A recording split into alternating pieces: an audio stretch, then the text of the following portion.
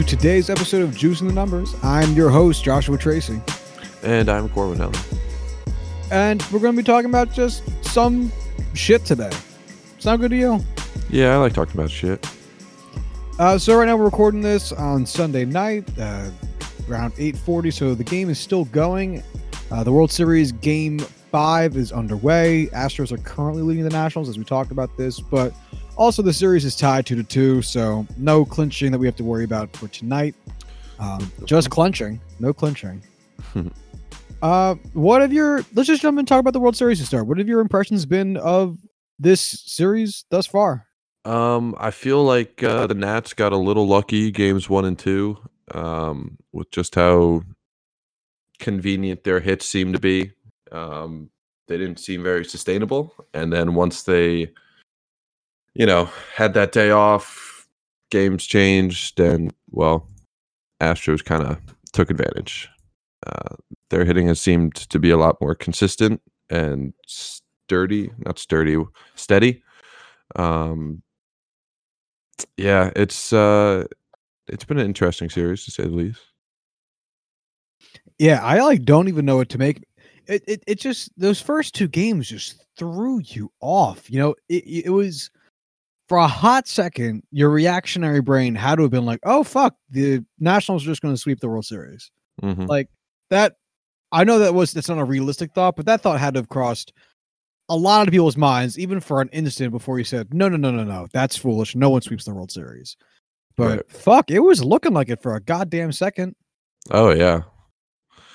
They looked very good. Very, very good. And I don't know what I was trying to say there. Kind of fell apart on me. But, yeah, they have not looked great since. Now, on the other hand, if I ask you in a vacuum, do you think the Nationals will win the Max Scherzer game? Probably say yes. Mm-hmm. If I ask you if they're going to win the Steven Strasburg game, you'd probably say yes.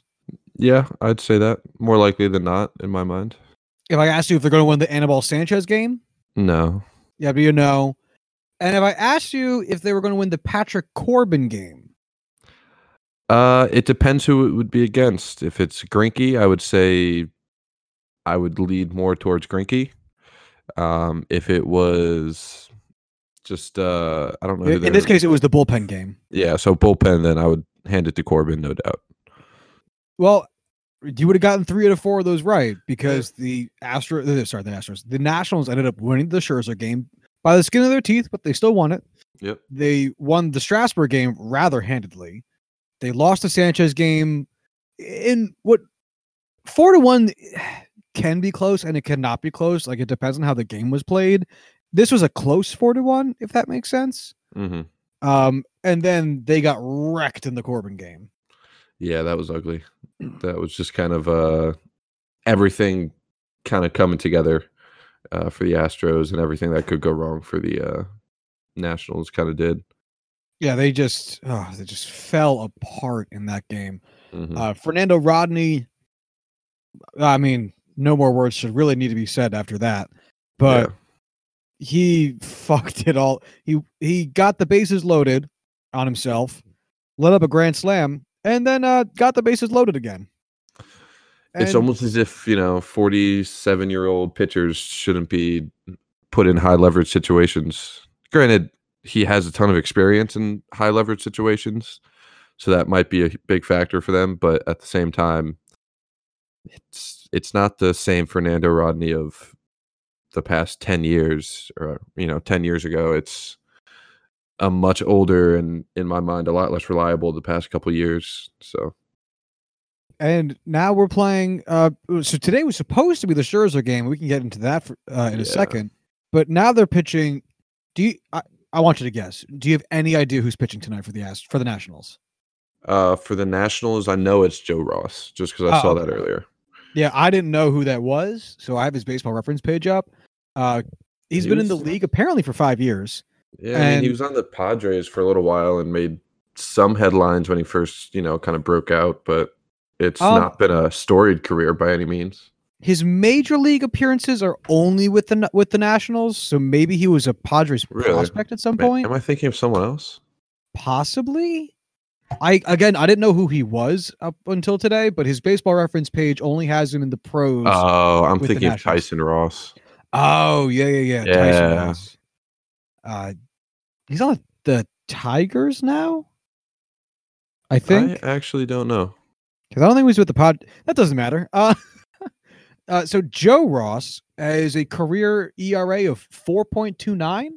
This year, his ERA was 5.48 in the regular season. Okay. Yeah. So if you look up pictures of Tyson Ross and Joe Ross next to each other, if you asked me this an hour ago, I might not have been able to tell the difference. They look very similar. Do you think they're related? I mean, I could find out. I guess I don't see why I wouldn't be able to. Because that'd be pretty cool. Tyson you know Ross. What? The Padres did draft Joe Ross. Hey. Oh, yeah. No, they're brothers. They are brothers? Yeah. Yo, that's so fun. The Padres had Joe Ross and Tyson Ross? That's pretty cool. That's hilarious. And now the Cubs have David Ross. I bet the Padres were hoping for like a Sedin's situation where they become like 1 and 2 in the rotation, and instead they got nothing. Or a Konsenko one where they hide Joe Ross or Tyson Ross in the other one's uniform and sneak him into some games. Perfect. So Yordan Alvarez did something. Oh, 2-run home run. I just put the game on, so I haven't seen anything. I just got a notification about it. Oh, that must be old because it's still 2-0. Yeah, it doesn't matter. All right. So Scherzer got sidelined because of neck spasms. Is that what it was? Yeah, neck and back. And I saw a thing that said it hurt so bad that his wife had to like help him get dressed today. Yeah, he said in an interview today that he couldn't lift his arm. What happened? I have no idea. Like, this is really the first I've heard of anything. He had to have been playing through this earlier because there's no way this just happened. Like, he woke up today. Right. Like, he had to have been keeping those under wraps during his first appearance in the World Series. And I'd assume this would even possibly date back to the NLCS because something that severe doesn't just like crop up, you know? And it's, he did not look the same old self when he was pitching in game 1. Like, he did not look sharp. He let up a lot more base runners and, big time hits than he usually does. And you could just tell he wasn't the same Max Scherzer that you expected him to be, especially on this stage. Yeah, he only went 5 innings. He let up 5 hits, 3 walks, 2 runs, both earned, and did get 7 strikeouts. But that's not quite the Scherzer-ish line you'd expect. Right. Which is crazy because it's still a decent line. Right. For the World Series, it's a good line. It's not something that should sink you to a major extent, But with the kind of player he is, with all that energy, especially in big moments, I kind of expected him to come in and just absolutely tear through the Astros, just be the Max Scherzer we've seen the past couple of years, and it just never accumulated. Yeah, those 2 runs, if I recall correctly, were both in the first inning, and then he kind of settled down from there. But yeah, it's just not the Max Scherzer we all know. So this now leads let's assume that this Joe Ross game, let's take a wild assumption that the Nationals lose this game. Yeah, I would take Garrett Cole over Joe Ross 100 times out of 100, actually. And so that makes the next game Strasburg-Verlander again? Sounds about right. Do you take Strasburg again in that first game back in Houston? I would say, honestly, that I would give it a little bit more for Verlander. I know Strasburg outpitched him last time, but Verlander didn't look terrible the first time he was up, and I kind of expect him, being the player he is, to kind of get back to Houston, get settled, and dominate. Now, what if I told you, and this could be a meaningless statement, which is why I want your opinion on it, that Justin Verlander has the third worst World Series ERA of all time? When was the last time Justin Verlander, I don't know. I realized that he played in it, very recently, but at the same time, it's not like he has a huge sample size recently. And I don't think it's, especially when he's that good. You don't expect a tremendous player of Verlander's Hall of Fame caliber to kind of always suck in the postseason. Like Kershaw got that reputation, but at the same time, he came back and has been very good the past couple times he's appeared.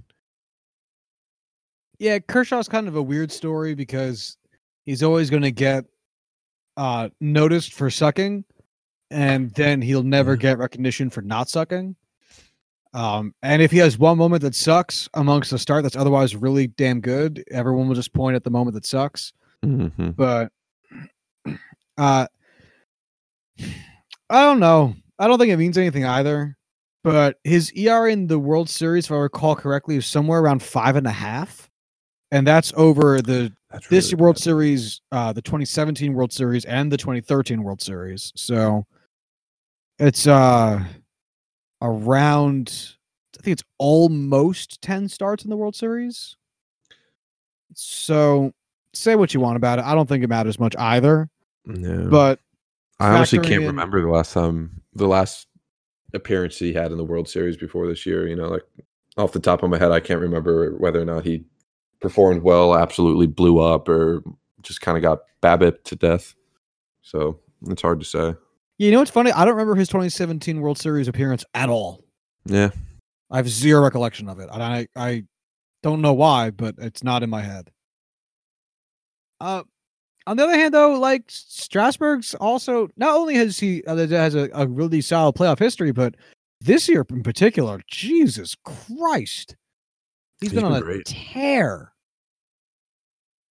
So I want to say it's even enough that the Nationals conceivably could still win that game. But if this were to go to 7 games, so assuming the Nationals lose tonight, and then the Nationals win on Tuesday night, who the fuck? Patrick Corbin pitches Game 7 for the Nationals? I'd have to imagine he pitches on short rest. I wouldn't trust it to a bullpen game in Game 7 of the World Series. Yeah, it's either going to be that, some combination of him and Anibal Sanchez. Yeah. Now you could bank on, well, hey, maybe Scherzer's feeling well enough to throw in 4 days. But I mean, listen, if you can't lift your arm up, like if you can't even dress yourself in the morning, I can't imagine building up enough strength and be able to hold the pain together to pitch at a high level the way they need him to. I think his season's done unless there's a miraculous turnaround or, Matt Harvey type situation. So if the Nationals end up losing on the back of this recent injury from Scherzer, do you think that's going to be the storyline, or do you think it'll be, hey, look how good the Astros are. They did it. They won the World Series, something many people thought that they would. Or do you think the line's going to be like, wow, if Scherzer didn't get hurt, the Nationals totally would have won this World Series? I feel very strongly that it's going to be wow, the Astros are a full-on dynasty. The Nationals outperformed what they should have been, and it's unfortunate that Scherzer got hurt, and it's always going to be a what-if situation. I don't think it's going to be held against either team. I think it's just going to be like, well, everyone expected from Game 1 that the Astros were going to win the World Series. They've played as excellent as we've expected them to play, under the circumstances.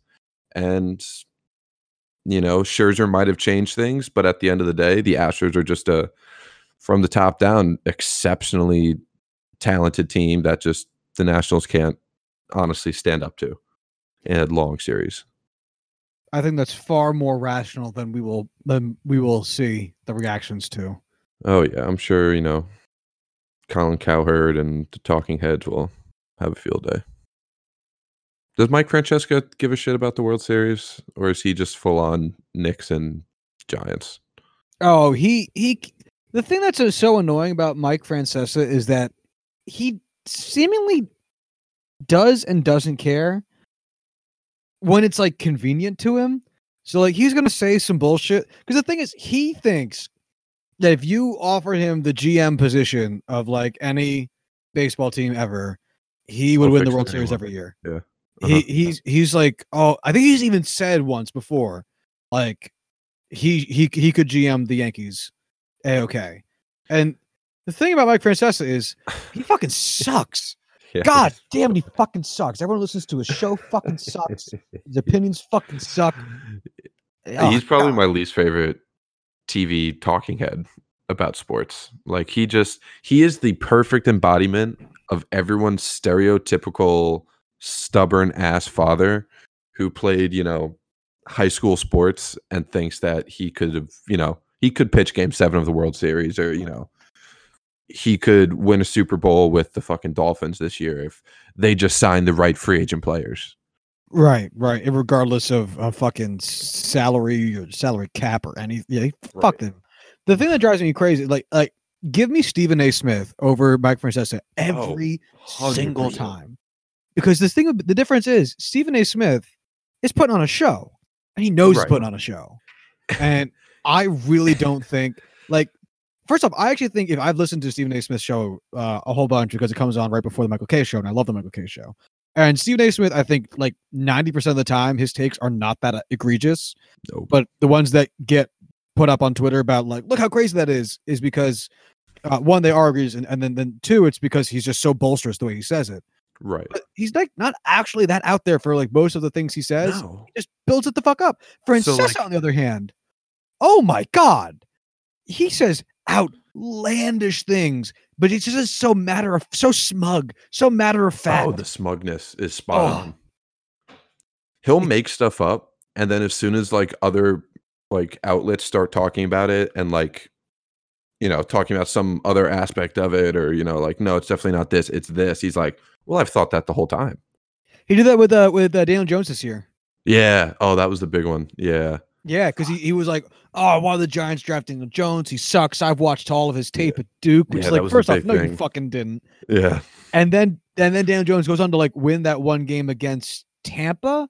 And then he was like, everyone knows Daniel Jones is a good quarterback. He's got a good arm. I've watched all the tape at Duke. Yeah. I've been saying the whole time, he's got a great arm. He's a good quarterback. And then it's like, Bud, my God. I remember it vividly because the whole pre-draft process, he was talking about how Daniel Jones, he's got the mind, but his arm it sucks. He just doesn't have the arm for the NFL. And then that first big win comes and he's like, everyone knew he had an arm. We all saw the arm. We watched all the film. He has the arm. It was everything else around that people weren't sold on. And it's like, shut the fuck up, dude. But I mean, Stephen A., I respect him because he's capable of original thought. And he knows his shit when it comes to the NBA.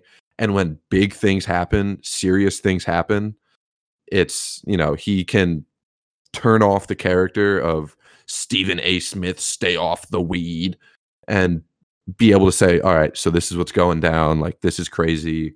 I don't know what's going to happen here, but this is what you should be looking at, stuff like that.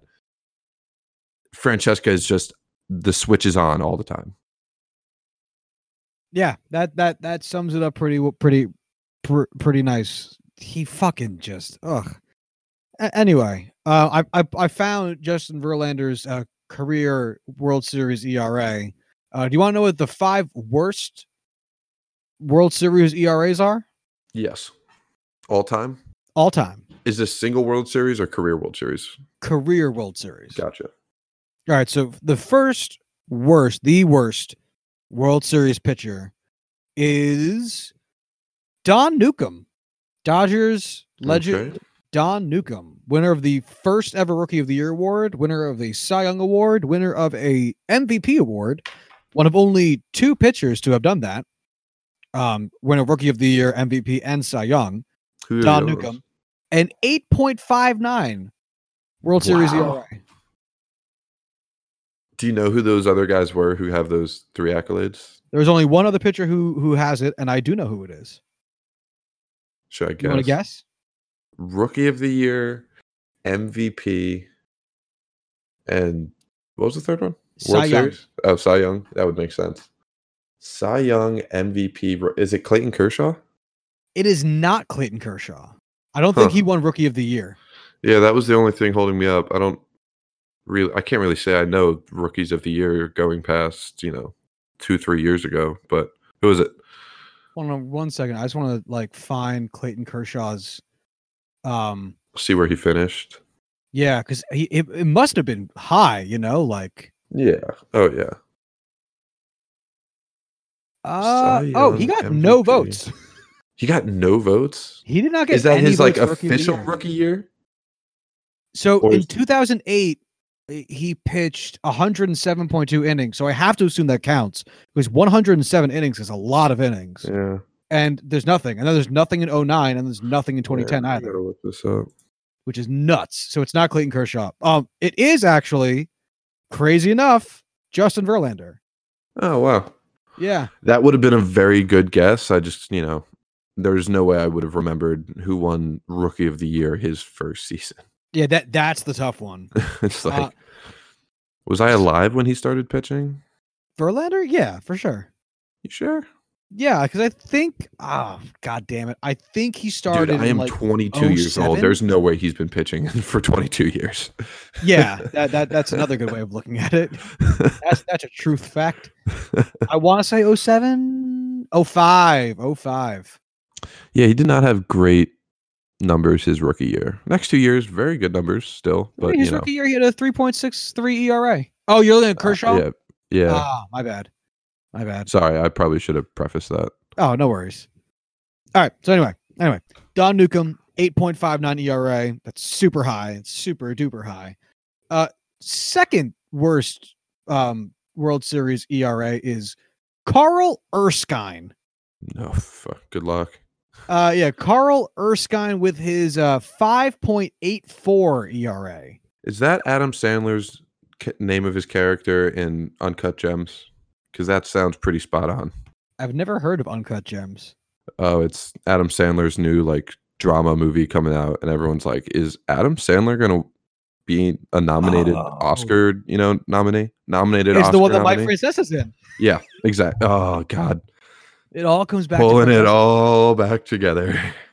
Funny enough, Carl Erskine, another Dodger, I think in the same time period as Don Newcomb. Yeah, another guy right there, which probably is contributing factor to the Dodgers losing a lot of World Series in that time period. They'd always get there and then just fuck it up. Third worst all time is Hank Borowy with a 5.76 ERA. Any guesses for what team Hank Borowy played for? I don't even know who this is. Yeah, no idea. Hank Borowy played for the Yankees, Cubs, Phillies, Pirates. So he was everywhere. He started with the Yankees, then the Cubs, then the Phillies, then the Pirates, then the Tigers. Well, he actually won a World Series, has an ERA title, and a 2-time All-Star. Good for you, Hank Borowy. Yeah, but apparently he sucks in the World Series. Yeah. He also pitched in time period. I'm curious. 42 to 51. So far, all of these guys have been that time period. All right. Number 4 on the list is Justin Verlander with a 5.73 ERA. All right. That's not good. It's not good. 5.73 is not good. From 1 to 4 dropping by roughly 3 ERA. That's a big deal. That's crazy. Yeah, well, that says a lot about from 1 to 2. From 1 to 2 is a 2.75 drop. Yeah, that's fucking massive. Yeah, it's enormous. And then number 5 is Don Sutton with a 5.26 ERA in the World Series. He played for the Dodgers for 14 years and then played for Houston and then Milwaukee and then Oakland and then the Angels and then the Dodgers again. He played for 23 years as in the Hall of Fame as an All-Star MVP, 4-time All-Star, and an ERA title. So he's really fucking good. It's funny how all these, really shitty World Series pitchers are Hall of Famers. It's also funny how 3 out of 5 of them are Dodgers. Yeah, all right. He pitched from 66 to 88. 66 to 88. Wow, that's an eternity. And so by far the most recent one is Justin Verlander, as he's the only one remotely still active. The next closest to him played 30 years ago. Retired 31 years ago. What's the next highest active guy? Can you see that or? No, I only have these 5 in front of me. And this is with a minimum of 5 World Series starts. Okay, so that's a pretty decent sample size too. Yeah, it's enough of one, I guess. Again, it's you never want to judge a pitcher off of 5 games, but 5 World Series appearances is a lot for the World Series. Is it appearances or starts? Starts. Okay, that's even bigger. Yeah. So again, I don't know what you would make of that. Because I don't know about you, but I'm usually a Kershaw postseason defender.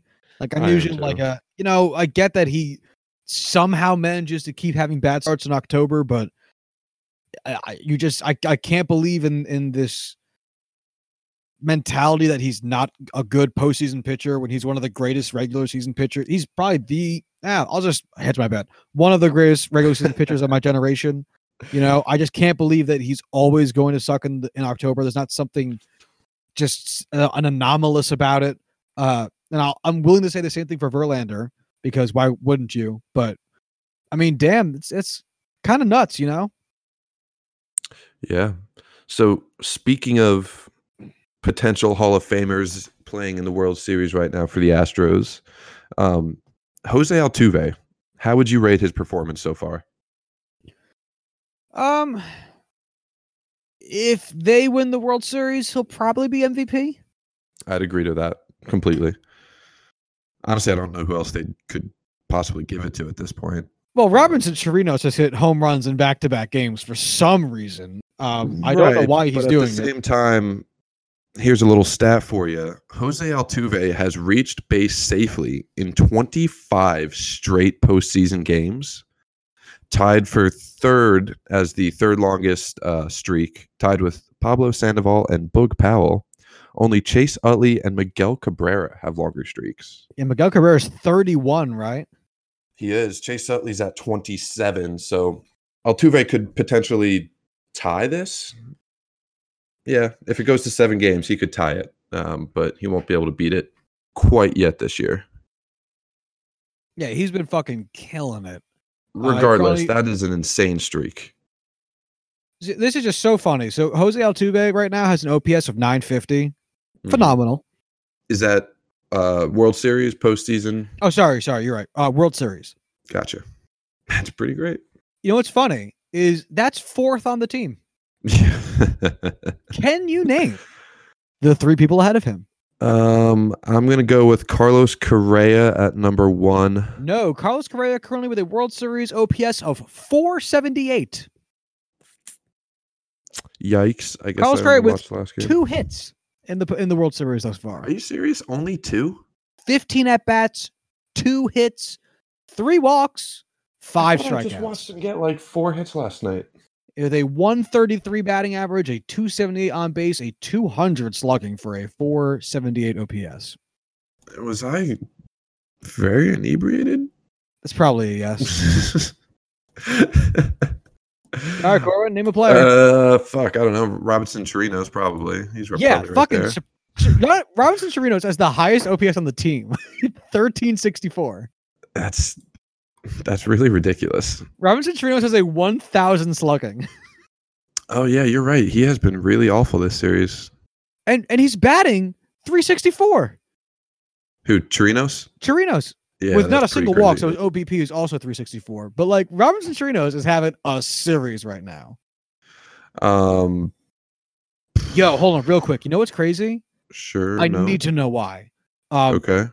Robinson Chirinos right now has a win probability added of 6. 0.06, but like just for the sake of speed, 6. What do you think Altuve's is? Win probability added?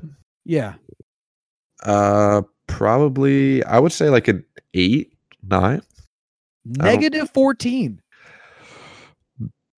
What? Yeah, I don't get that. How is this calculated? Ooh, you know what? He has an error and a caught stealing. Yeah, that's going to hurt. I don't know why it would be negative 14% though. Well, I'm going to assume it's because over the course of a season, like one error isn't going to amount to much in all of your plate appearances and all of your games. Same thing with one caught stealing. Right. But in 4 games, that means that he's only stealing base at 50% success rate. So he's been caught 50% of the time, which is really fucking bad. And he's committed errors in 25% of his games played. Yeah, okay, that's pretty bad. Yeah, I have to assume it's a percentages thing. Anyway, all right. So Robinson Chirinos is 1. You got another one for me? Bregman and Springer are going to be up there. Nope. Bregman is not doing bad. He's an 819 OPS. Springer though. Oh, where are you, George Springer? Because I don't think you've been doing hot. Scrolling. Oh no, he's been doing okay. 900 OPS. Okay. I'm just going to give you these last 2. You're never going to get them. Thank you. Is one Michael Brantley? One of them is Michael Brantley. Yes. All right. Michael Brantley just beating out Jose Altuve's 950 with a 997. The other one, and there was just no way you're going to get this because he has 1 hit this whole postseason, and in only 4 at bats, Martin Maldonado. I got it right. I didn't hear you say it. Yeah, he said Martin Maldonado. Yeah, he has 4 at bats, and his 1 hit was a home run. Yeah, I remember that one. I thought it was Chirinos at first, and I was like, "Wow, okay, this guy." And then I was like, "Oh nope, wrong catcher." So he has a 250 batting average, a 250 on base percentage, a 1,000 slugging for a 1250 OPS, which is nuts. Yeah, that is pretty crazy. It's hilarious. And you know what his win probability added is? Negative 13.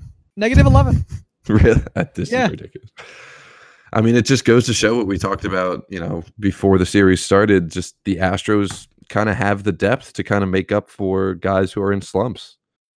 When the Nationals were hot the first 2 games, well, hot enough the first 2 games, it didn't really matter. And, when they slumped, they really slumped. And, Houston's have had these not superstar guys be able to pick up the slack for them. Real quick, just to jerk off the win probability added a little bit more.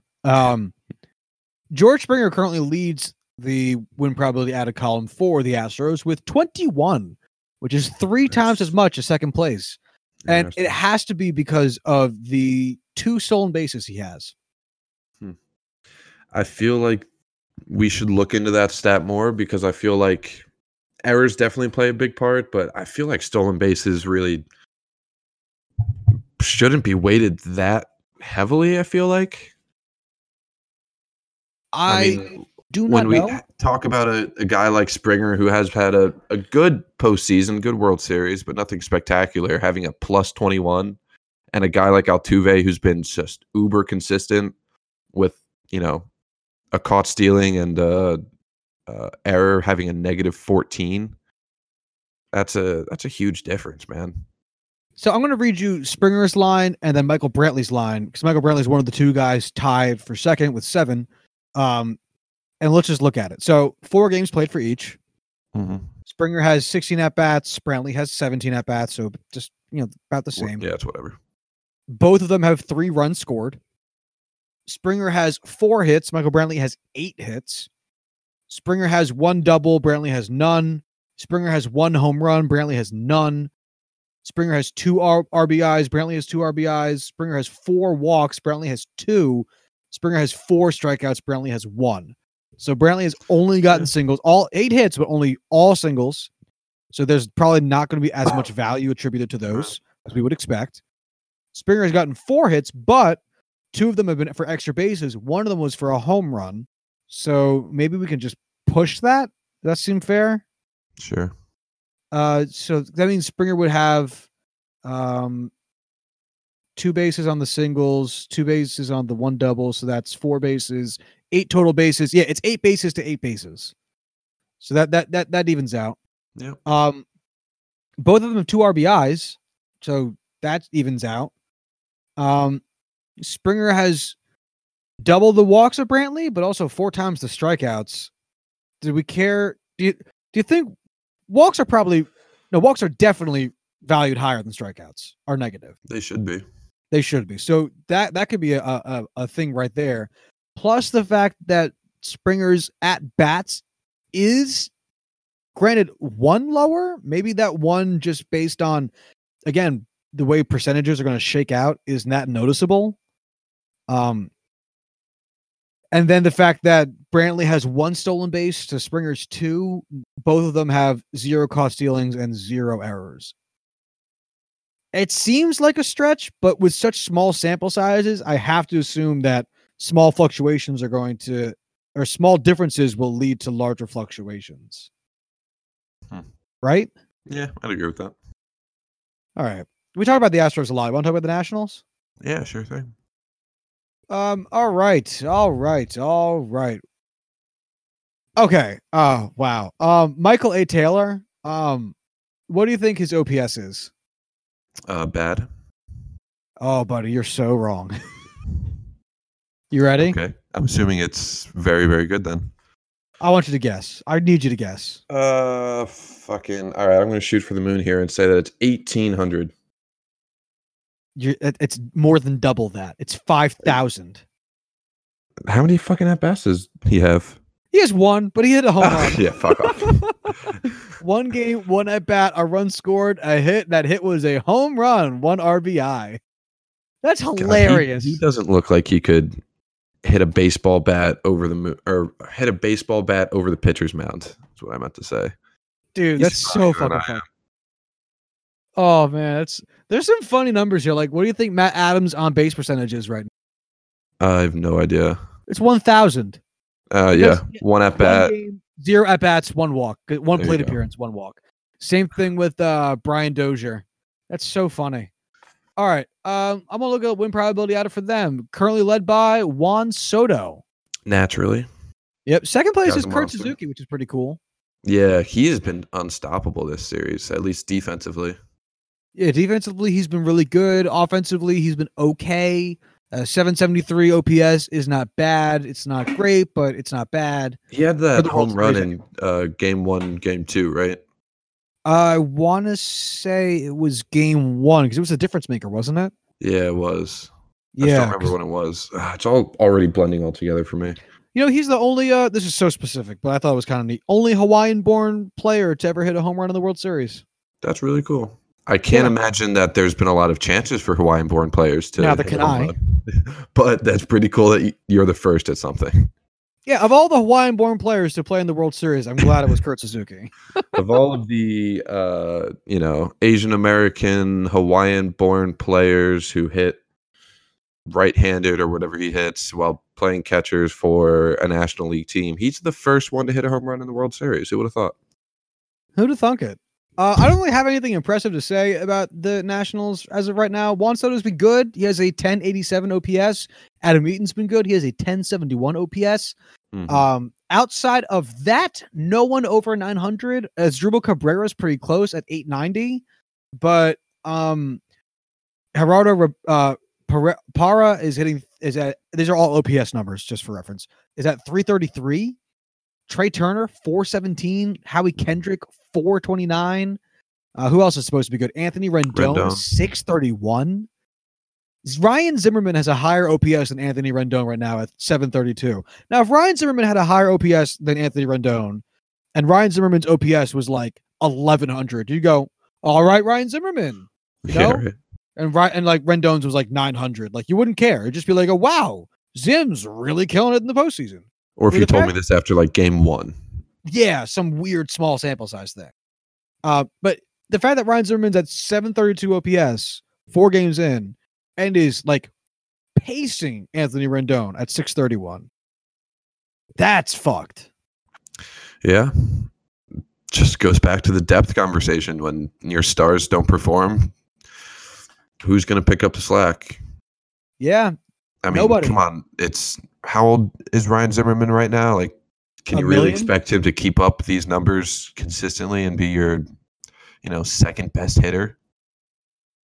So actually, I just want to deviate for 1 second. I was watching the World Series with Greg and Caroline the other day, and I was talking about Ryan Zimmerman because, the first National, he was the first guy, Nationals number 1 draft pick after they moved from Montreal. and he's been playing forever. So I had the question pop into my mind that I hadn't thought of before. Is Ryan Zimmerman a Hall of Famer? And so I went over to his baseball reference page, and I'm going to share it with you in a moment. But do you have any first impressions on that question? Have you ever thought about it before? I mean, I can't say that I've seen enough of his career or know enough about his career to say definitively, but what I have seen, I can't say that he'd be a Hall of Famer. Yeah, that's the kind of the vibe I've always gotten. I've always gotten like the good, not great, but consistent guy. You know what I mean? He's one of those guys where it's like when he's on your team and he's one of your, he was the face of your franchise when you moved to Washington as your first overall pick. Not first overall, I think it was third overall, but like first round pick. You love him, like there's an emotional connection there, but has he ever been the superstar on your team? No. And at this point, I don't think that's enough to warrant a Hall of Fame career, and especially after looking at his baseball reference page. Are you looking at it now? I just brought it up. I didn't really look into it. I just kind of saw the accolades and whatnot, and kind of the lack thereof, which is what I was surprised about, because you hear, at least I've heard a lot about him, especially over the last few years, because he's been starting to get towards retirement age, and he's probably is going to retire after this season. I was going to ask you after this what your thoughts are about him retiring after this, whether or not they win or not. I think he probably will. He was hurt this year. He only played 52 games. He was hurt last year. He only played 85 games. He was healthy in 2017, 2016, but he was hurt in 2015. He was hurt in 2014. So out of the last 6 seasons, he's only played like 2 full-ish seasons. Right. So, it's not like he's just turning 30 either. Like he just turned 35. Like how much longer do you expect that career to go? And it's not like he's at a high value position anymore, because he was a third baseman, but then when Rendon got brought up, they brought him up at third and they moved Zim over to first, and first base shouldn't be a tough spot to fill in theory for you. First base should be a relatively easier spot for you to move an aging outfielder there, man. It's not. If you want Howie Kendrick to get more at bats for some reason, you can do, like, a lot of players can just kind of figure out first base. It's not an earth-shatteringly difficult position to play defensively, so there's not even much of a need there. But what I was so surprised about is just how not studied this baseball reference page is. He has 2-time All-Star, 1-time Gold Glove, 2-time Silver Slugger, and that's it.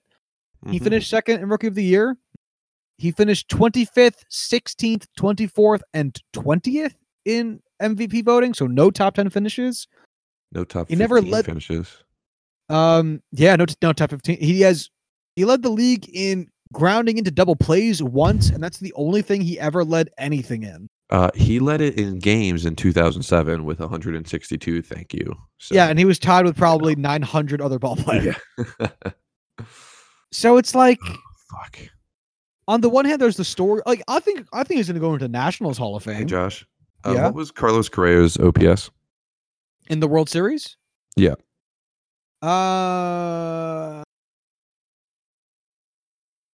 Fuck. Go. Oh, there it is. 478. All right, double that. He hit a home run. Yeah, he just hit a 2-run homer. Oh, so this game's over. Yeah, it's not over, but it's not looking great. Yeah, it's over. Oof. Is what's his face still in the? Joe Ross is still pitching with his 6.35 ERA. I can't imagine. He might close out this inning. I can't imagine he goes back out there. I mean, he is only at 65 pitches, but at the same time, what's the ceiling that you're going to get with him? I think this is both the ceiling and the floor. Honestly, I'm kind of agreeing with you. Expectations were low. Yeah, and he met them explicitly. Like if you had to tell me to guess how many runs he would give up, 4 probably would have been the sweet spot between like an excellent game and a terrible game for him. So yeah. I think if you told me, or Joe Ross is going to come in and go 4 runs, my only follow-up question would be like, all right, how many get innings? out of the first inning? Yeah, exactly. 4 runs over 7? Wow, that's a great start. Yeah. 4 runs over 2? Ooh. Ooh.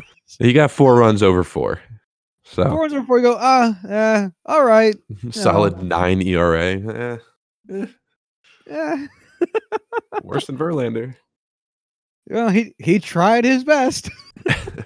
He did exactly what everyone thought was gonna what he was gonna do. Oh, yeah. Anyway, we can stop talking about Ryan Zimmerman. I don't have what to say. Yeah, I mean, it's not like there's much left to this conversation. I do want to bring up one final thing. So Houston Astros batting in the ALCS, a team OPS of 600. As of tonight, Houston Astros batting in the World Series, OPS of 825. Well, I would say as of before the game tonight. Yes. All these stats are as of, I guess, after game 4. These do not include game 5, which will be concluded at the end of this episode or the release of this episode. Honestly, probably by the end of this episode, it's going to be pretty decisive. Yeah. Nationals batting in the NLCS, 741. Nationals batting in the World Series, 749. So they're actually doing better. Yeah. Believe it or not, the Nationals are actually, 8 points, which is negligible at best, but 4 games for the NLCS, 4 games for the World Series as far. They performed on par with what they did in the NLCS. Granted, their problem has been their pitching now. Yeah. Because their pitching shut the Cardinals the fuck down. But outside of everything but runs, and if you want to stretch, the game 2's runs over to game 3 and 4 to help that look a little bit better in terms of just general run production, they've been about the same. The difference has been, as it always seems to be, the pitching. Yep, we'll see what happens there in game 6 and possibly game 7. Yeah, and I think this is probably what everyone, including us, we're talking about when it's like, the AL team is probably going to win over the NL team, because batting is batting, and every team in the World Series is usually good at batting. The Yankees were really good at batting. The Astros are really good at batting. The Nationals are better than average to really good at batting. I'm not going to say they're on the same level as the Yankees and Astros, just because those teams are ridiculous, but they're really good at batting. The problem is that after the big 3 starting pitchers for the Nationals, Corbin, who didn't even play that well, there's not a lot of pitching. There's not a lot of bullpen. There's not anything that they can really do for matchups. They're not an analytics organization at all. So they don't really have the top of the order for the Astros does really poorly against this certain type of movement on a slider, low and away, or the bottom of the order you can just feed fastballs to high and away and they'll swing. They don't have that. They go a lot on scouting, and so they don't match up well. And they have not matched up well against the very analytic Houston Astros. So it's funny how we've seen how effective analytics have been with baseball this past 5 years, let's say, with analytics focused teams absolutely dominating like the Astros are. And there's still some teams that are just I'm not sold. I don't see it. I'm going to trust this, really old pitcher who knows tradition, or really old scout who knows tradition and knows what our guys, what our team's kind of guys are like. When you said our guys, I got a hatred chill. I was like, oh, fuck that shit. It's so bad. Fuck your guys. They all suck. I like computers. So anything you want to look for in these last moments of the World Series? I want to see Juan Soto just tear it up, just because I love him so much. If the Nationals end up losing, if there could be the silver lining of, wow, Juan Soto has really, really shown up, and just he's going to be a superstar for them in the coming years, that's a win. You'll take it at this point, especially with how things kind of have been shaping up for them in this series. Yeah, if you're a Nationals fan, you have to feel good about Juan Soto. You got to feel good about, even though Scherzer didn't pitch tonight because he's hurt, you still got to feel good about how he's played. And you got to feel good about how Strasburg's played, even though you're probably going to lose Strasburg in the offseason. Sorry. But, bullpen can be tough to fix and it can be easy to fix. Depends on what route you go. And if you're a Nationals fan, I think even if you lose this series, you have to feel good about how your team has played. And knowing it can only, I think it will probably also be good next season, depending on what they do with their starting pitching after Strasburg leaves. But that's that. I want to see more triples. Yeah. I mean, has there been a triple yet? Yeah, Victor Robles hit one on Saturday. Okay. And I saw it and I was like, oh shit. That's super fun. Do more of that. I watched the full game on Saturday and I just do not remember it all. So maybe I have a drinking problem. The craziest part is he hit it to left field. I'm assuming he's I assume he bats right or bats left and it's just a pull hitter. No. The crazy thing about hitting a triple to left field is that getting the ball from the left fielder's hands to the third baseman's hands is not a far throw. That just did not click for me in any capacity. Yeah. So it's like you got to be moving to get a triple on the left field. So yeah, I'm on more triples. Yeah. That's my New Year's resolution. I will not complain if there are more triples to be hit. Would you take a reduction in home runs for an increase in triples? Yeah, just because I think triples are more exciting. I think so too. Don't think it used to be that way, but at the same time, it's gotten to the point where it's like, oh, home run, fuck, all right, or yay, all right. Triples like, ooh, what are they going to do with this? Is it going to be wasted? That was a really cool play. He's so fast. Oh my God. And then there's always, can he please steal home? Oh, if I could see someone steal home live, that'll be my career. I'll retire from baseball. In the World Series. That's a very low bar, just to let everyone know, giving up on baseball because I see one specific play. But at the same time, that's a bucket list item. I agree. I want that too. That'd be great. All right, Juan Soto's up. Let's get him on third base. Let's get a triple. Let's bring in a run. Juan, I know you're listening to this live. Just do it for us. So real quick, Corwin, do you recall, just mentioning home runs, do you recall when we were talking about the ball flying? Is the ball different? Is this just weather related? That shit, right? Mm-hmm. What the number of home runs needing to be hit in the postseason was to match percentage-wise with last year. Okay. Do you remember specifics? No. If I recall correctly, it was 87.5. So we said like 87. So it probably wasn't 87.5, but we'll go with it. No, I think like the number was 87.5. So we said like either 87 or 88 we'll take. Okay. Like that would achieve the same percent of home runs hit in October versus September as it was in 2018. Right. Do you know I'm just saying, like, if one of us, like, if we have to rely on just purely on one of our memories, we're just going to get it wrong, is what my assumption was. But yeah, I'm gonna say I'm right. Because why not? How many home runs do you think have now been hit in October as of Saturday night conclusion? So not counting today's game. I'm gonna say 78, 79, 84. Oh wow. Okay, so we're close. Counting tonight, it's going to be 86. Yeah, 2 tonight so far. Let's cross our fingers at Juan Soto. Juan Soto. Oh, damn. I just got so excited. Damn it. As soon as I said that, he swung and he didn't quite barrel the ball, but it looked real good coming off the bat. But nope. Sorry to get everyone's hopes up after they know the outcome of this game.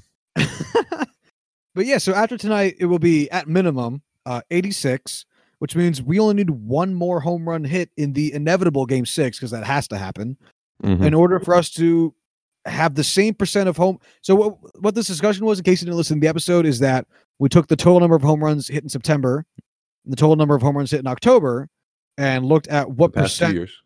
Yes, for the past 2 years, to see what percent of home runs hit in October, what the total number of home runs hit in October was as a percent of the home runs hit in September, because you expect there to be there's going to be fewer because there's fewer teams playing, there's fewer games to be played, and we wanted to see if the ball got changed coming into this season, because that was the discussion point.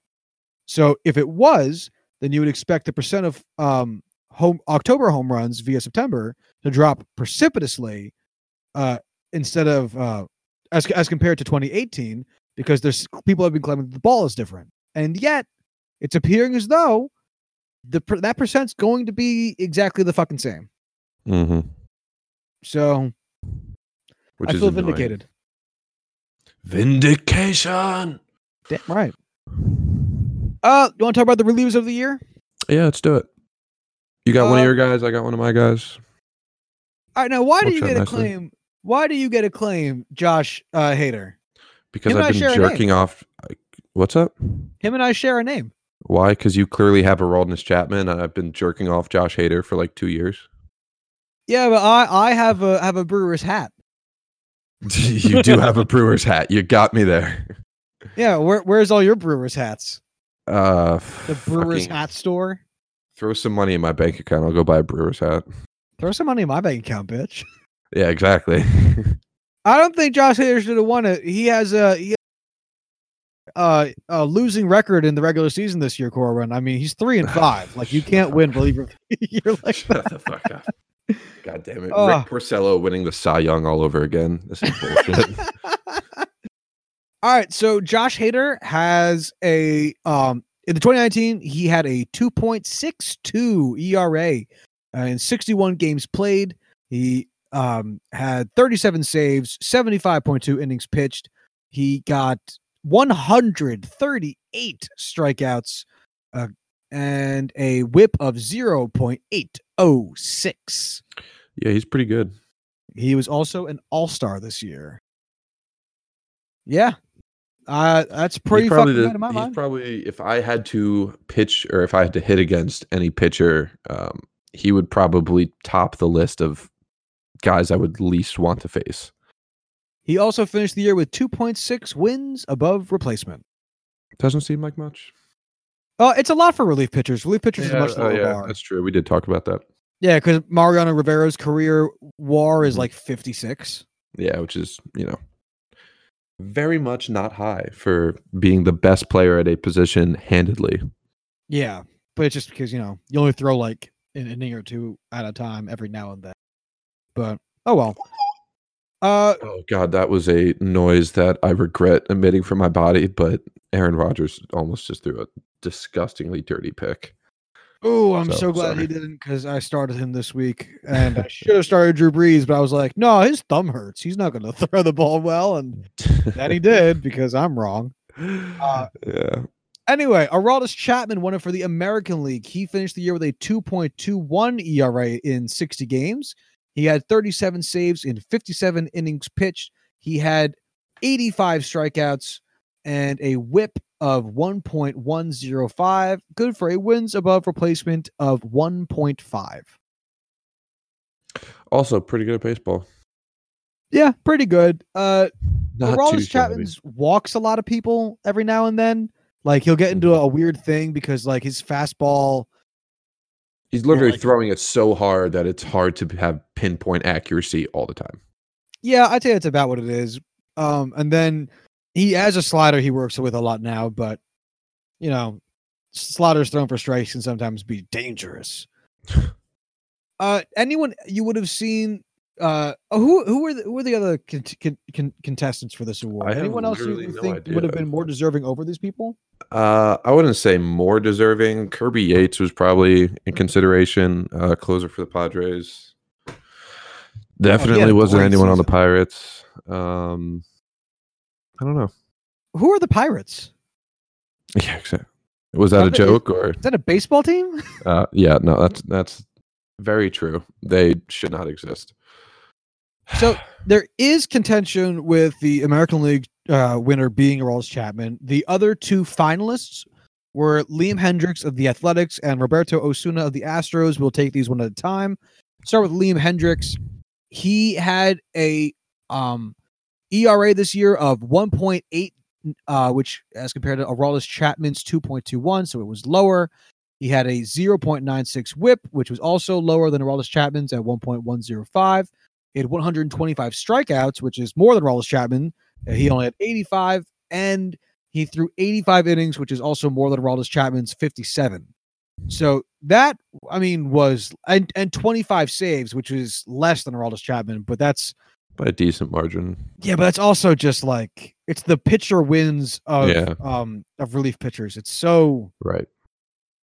Well, all right. I feel like it's a bit more just because it just comes down to like it's not about run support. It's not about holding off. Well, actually, it is holding off other runs, but like it's more comes down to all right. What can you do for me right now? Like, can you just post a clean inning?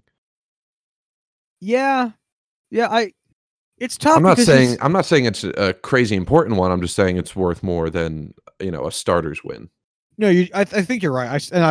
You convinced me almost immediately after you started talking. Which almost never happens. Do you think it's enough to outweigh those stat differentials though? Because on the surface, Hendriks' season was just so much better. Oh yeah, I probably would have voted for Hendriks in the end. Just better on pretty much every aspect outside of saves. I think it comes down to the fact that one plays for the Yankees and one plays for the A's, and it's just. Let's move back to that in a second. Let me read Osuna's.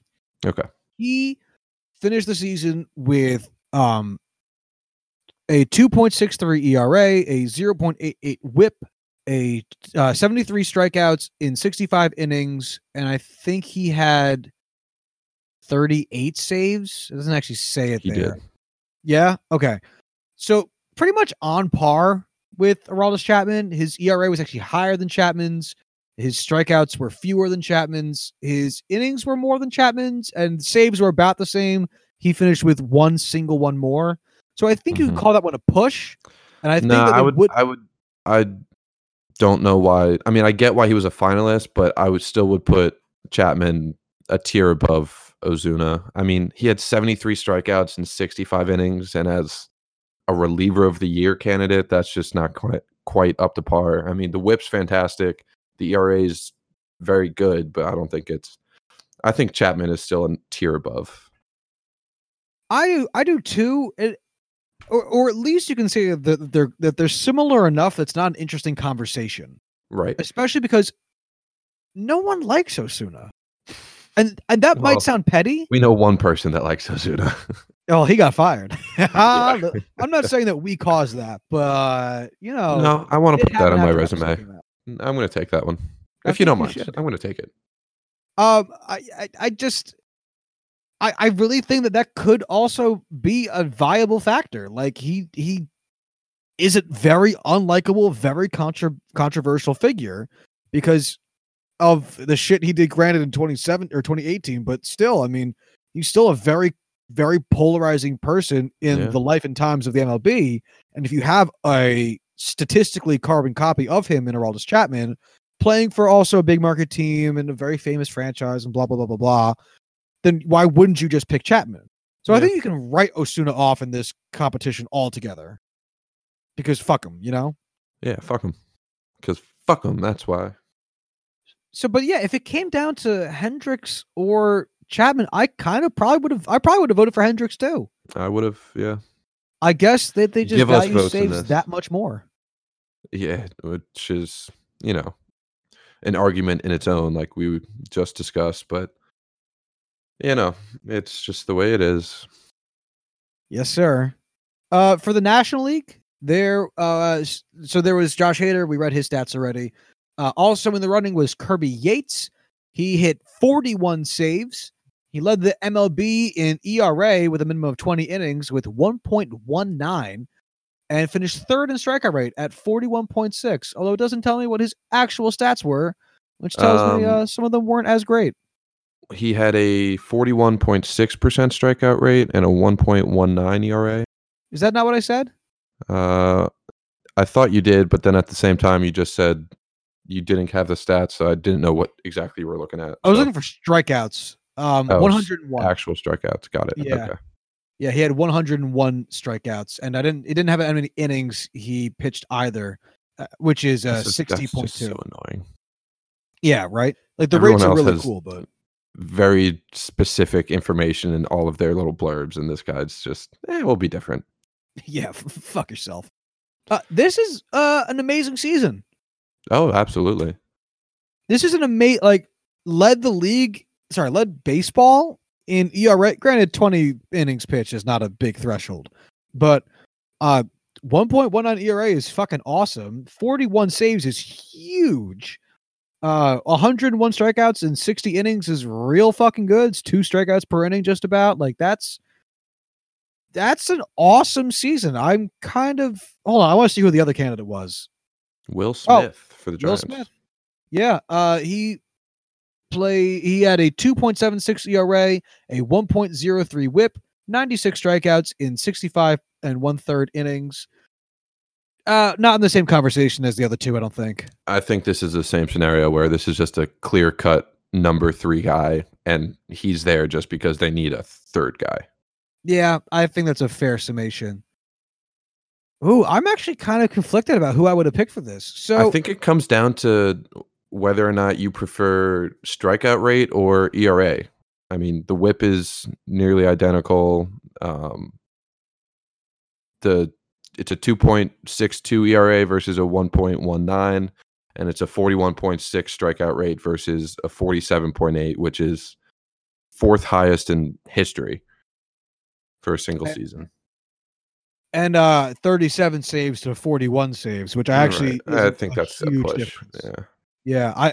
In my mind, it was larger than it was. When it's like 25 to like 35, whatever it was, that's okay. 10 is a pretty decent margin, but 4 or 5 is, it's a push. Yeah. Why do you think they gave it to Hader? He's flashier, I'd say. You think? Yeah, and I feel like Hader's comes back to the marketability factor. MLB's had that issue for a long time, and I think Josh Hader, the long-haired, flamethrower who is one of the best relievers at this point in his career of all time, versus Kirby Yates, who kind of had a breakout season and nobody really knows who he is or really watched much of the Padres this year.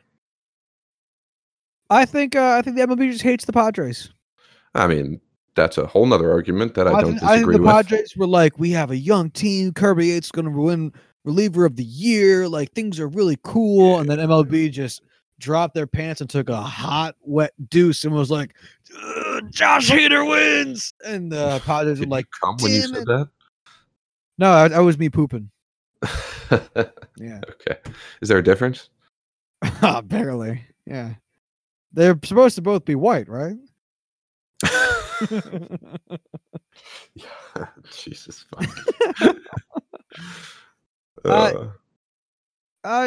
you tell me about Tiger Woods. Yeah, so Tiger Woods won a, very not. Let me start over. Tiger Woods won today. It was his 82nd career PGA Tour win, which tied him for most in PGA Tour history with Sam Snead. This is it's not a huge win in and of itself, but for his career, this is a huge milestone for him, especially considering how far back he's had to come from all of his back injuries and time off and whatnot. So it's really cool to see Tiger tie that record. It's extremely likely he breaks it and is able to pull away on his own next year. But I mean, I love Tiger. A lot of people who grew up watching golf do, just because he's like the Babe Ruth of golf. Like he's just so fucking good and always has been. Quote unquote, always has been. So it's pretty cool. This also was his 14th wire-to-wire win in his career, which basically means after the first round he leads and never gives up that lead, till completion. which is more than double any other player, which is pretty cool. That is pretty cool. I didn't know any of that. Yeah. Golf's a fun sport to watch when you just want to have something on in the background all day and just kind of like loosely follow it. Like Speaking baseball. of sports we don't usually talk about, I have one basketball topic for us. Ooh, basketball. I'm excited. So the other day, Russell Westbrook passed Magic Johnson for most triple doubles in NBA history with 139. Yeah, that's beating, pretty huge. Magic Johnson's 138. There are only 4 basketball players with more than 100 career triple doubles. Oh man, I'm not going to ask you their names. Okay. Yeah. So Magic, Westbrook. Yep. I want to say like Oscar Robertson. Yeah, number 1 by so much. Yeah. Man, who would be the 4th? I don't know. Give it to me. Jason Kidd. Oh, that would have been a good one. I never would have guessed that in a million years, but yeah, that's, should be expected. I've really gotten a lot more into basketball so far this season than I have before. And I think it's just because my roommate always has it on, and playing fantasy has helped grow my knowledge of it. But it's for the first time, it seems to be an exciting sport that I don't just follow the wild free agency and off the court stuff like I have in the past. So. I got excited looking at stats about it today, but I still haven't yet to sit down and enjoy a game in a while. Yeah. I feel like it's something we probably will touch on, especially once, baseball and football starts to wrap up. We'll have Dan on at some point because he's big on basketball, and we'll see. Maybe Ethan will want to talk about it. But yeah. Yeah, there's just really, I don't know. It really hit me how hard it must be to get a triple-double, which, of course, it's hard to. But the fact that LeBron James is number 5 on this list, all right, and he has 81 triple-doubles in his career, okay? Mm-hmm. Oscar Robertson has 181 in his career. Which is fucking crazy. How many games do you think LeBron James has played? I do not even know where to begin to guess. 1,200.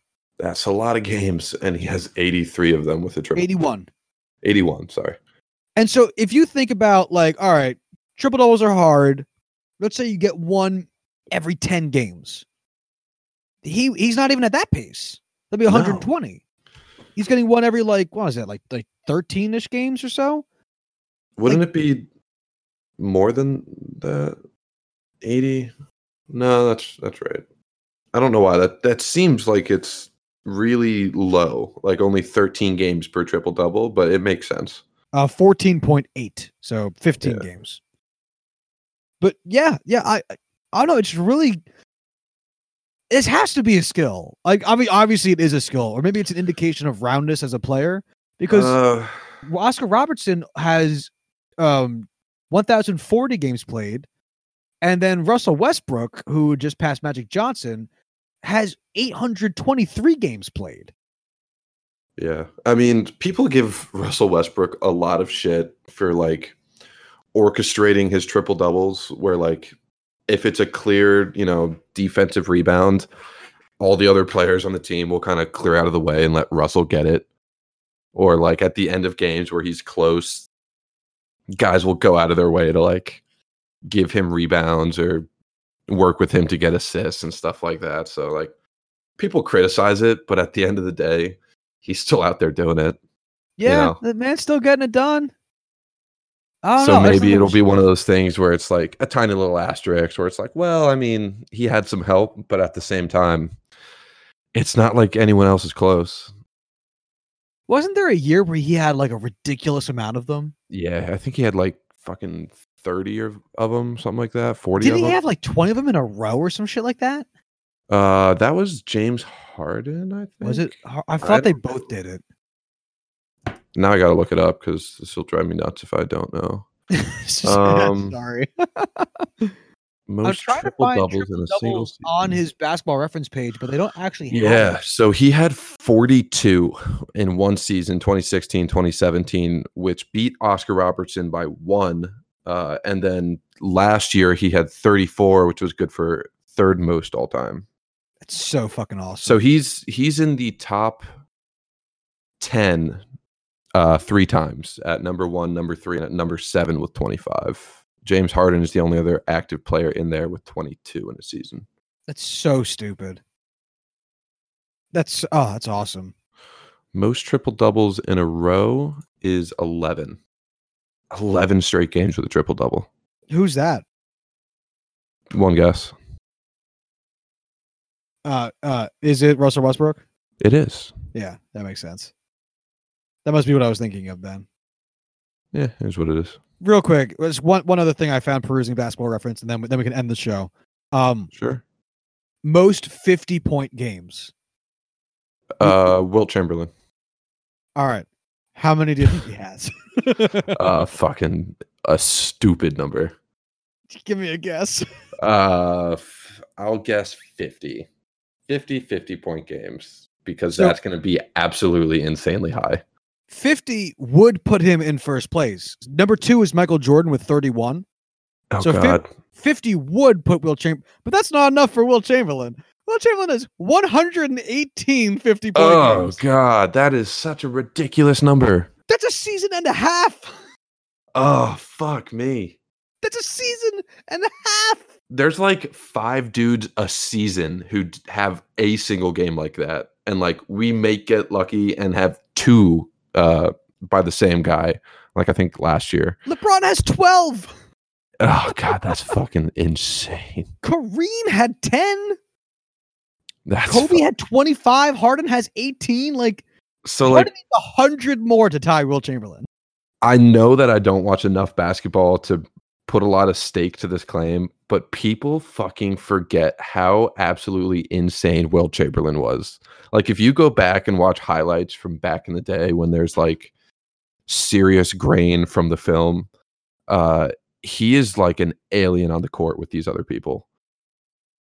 There's one real quick thing I want to share that I learned from Wilt Chamberlain's. Actually, sorry, no, I lied. There's 2 quick things I want to share that I learned from Wilt Chamberlain's Basketball Reference page. The first is his nicknames, because his nicknames are amazing. Wilt the Stilt, the Big Dipper, Dippy, Dip, the Load, Big Musty, the Record Book. That's fucking insane. The Load, Big Musty. Oh, beautiful nicknames. The second thing is there was a point in time that Philadelphia had 2 basketball teams. The 76ers. Oh, God.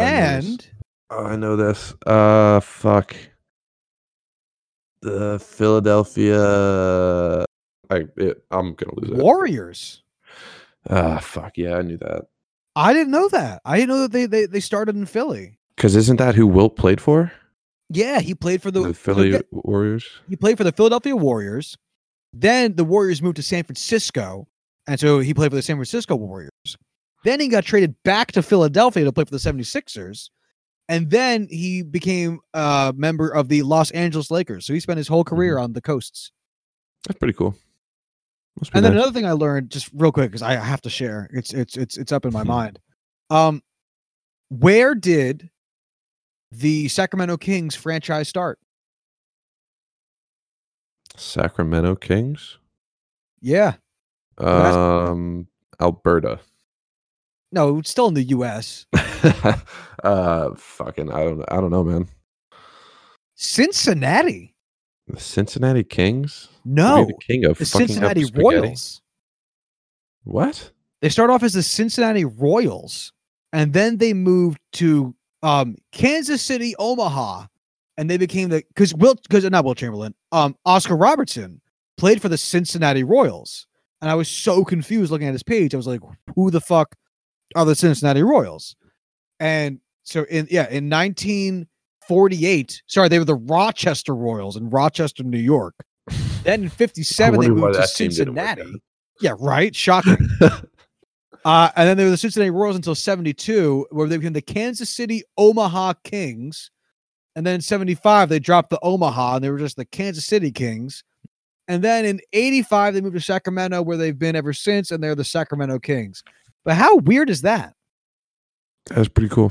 Those 3 cities still don't have basketball teams.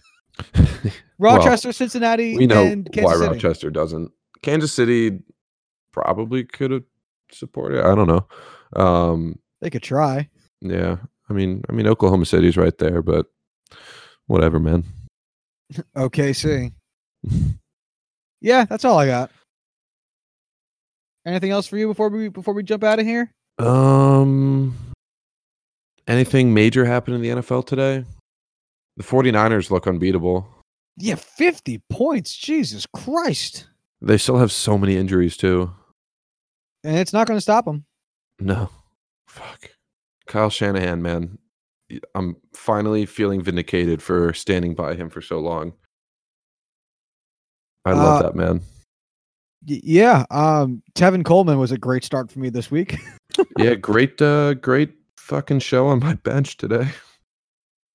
I'm going to win my fourth game straight to even out my record. Is this our ESPN league? Yeah. Yeah, I started 0-4 and about to win my fourth straight because pretty dope. Football's stupid. I have been shooting myself in the foot every week with starting a quarterback, but I'm still somehow 6-1. I guess soon to be 7-1. I honestly, at this point, I think I'm just gonna have to drop every quarterback from my team and just pick one and just say fuck it, because I am just so bad at fantasy. Apparently, at making these decisions. You're not a QB whisperer, Corwin. No, I am not Bruce Arians. That'd be nice though. I wouldn't mind being him.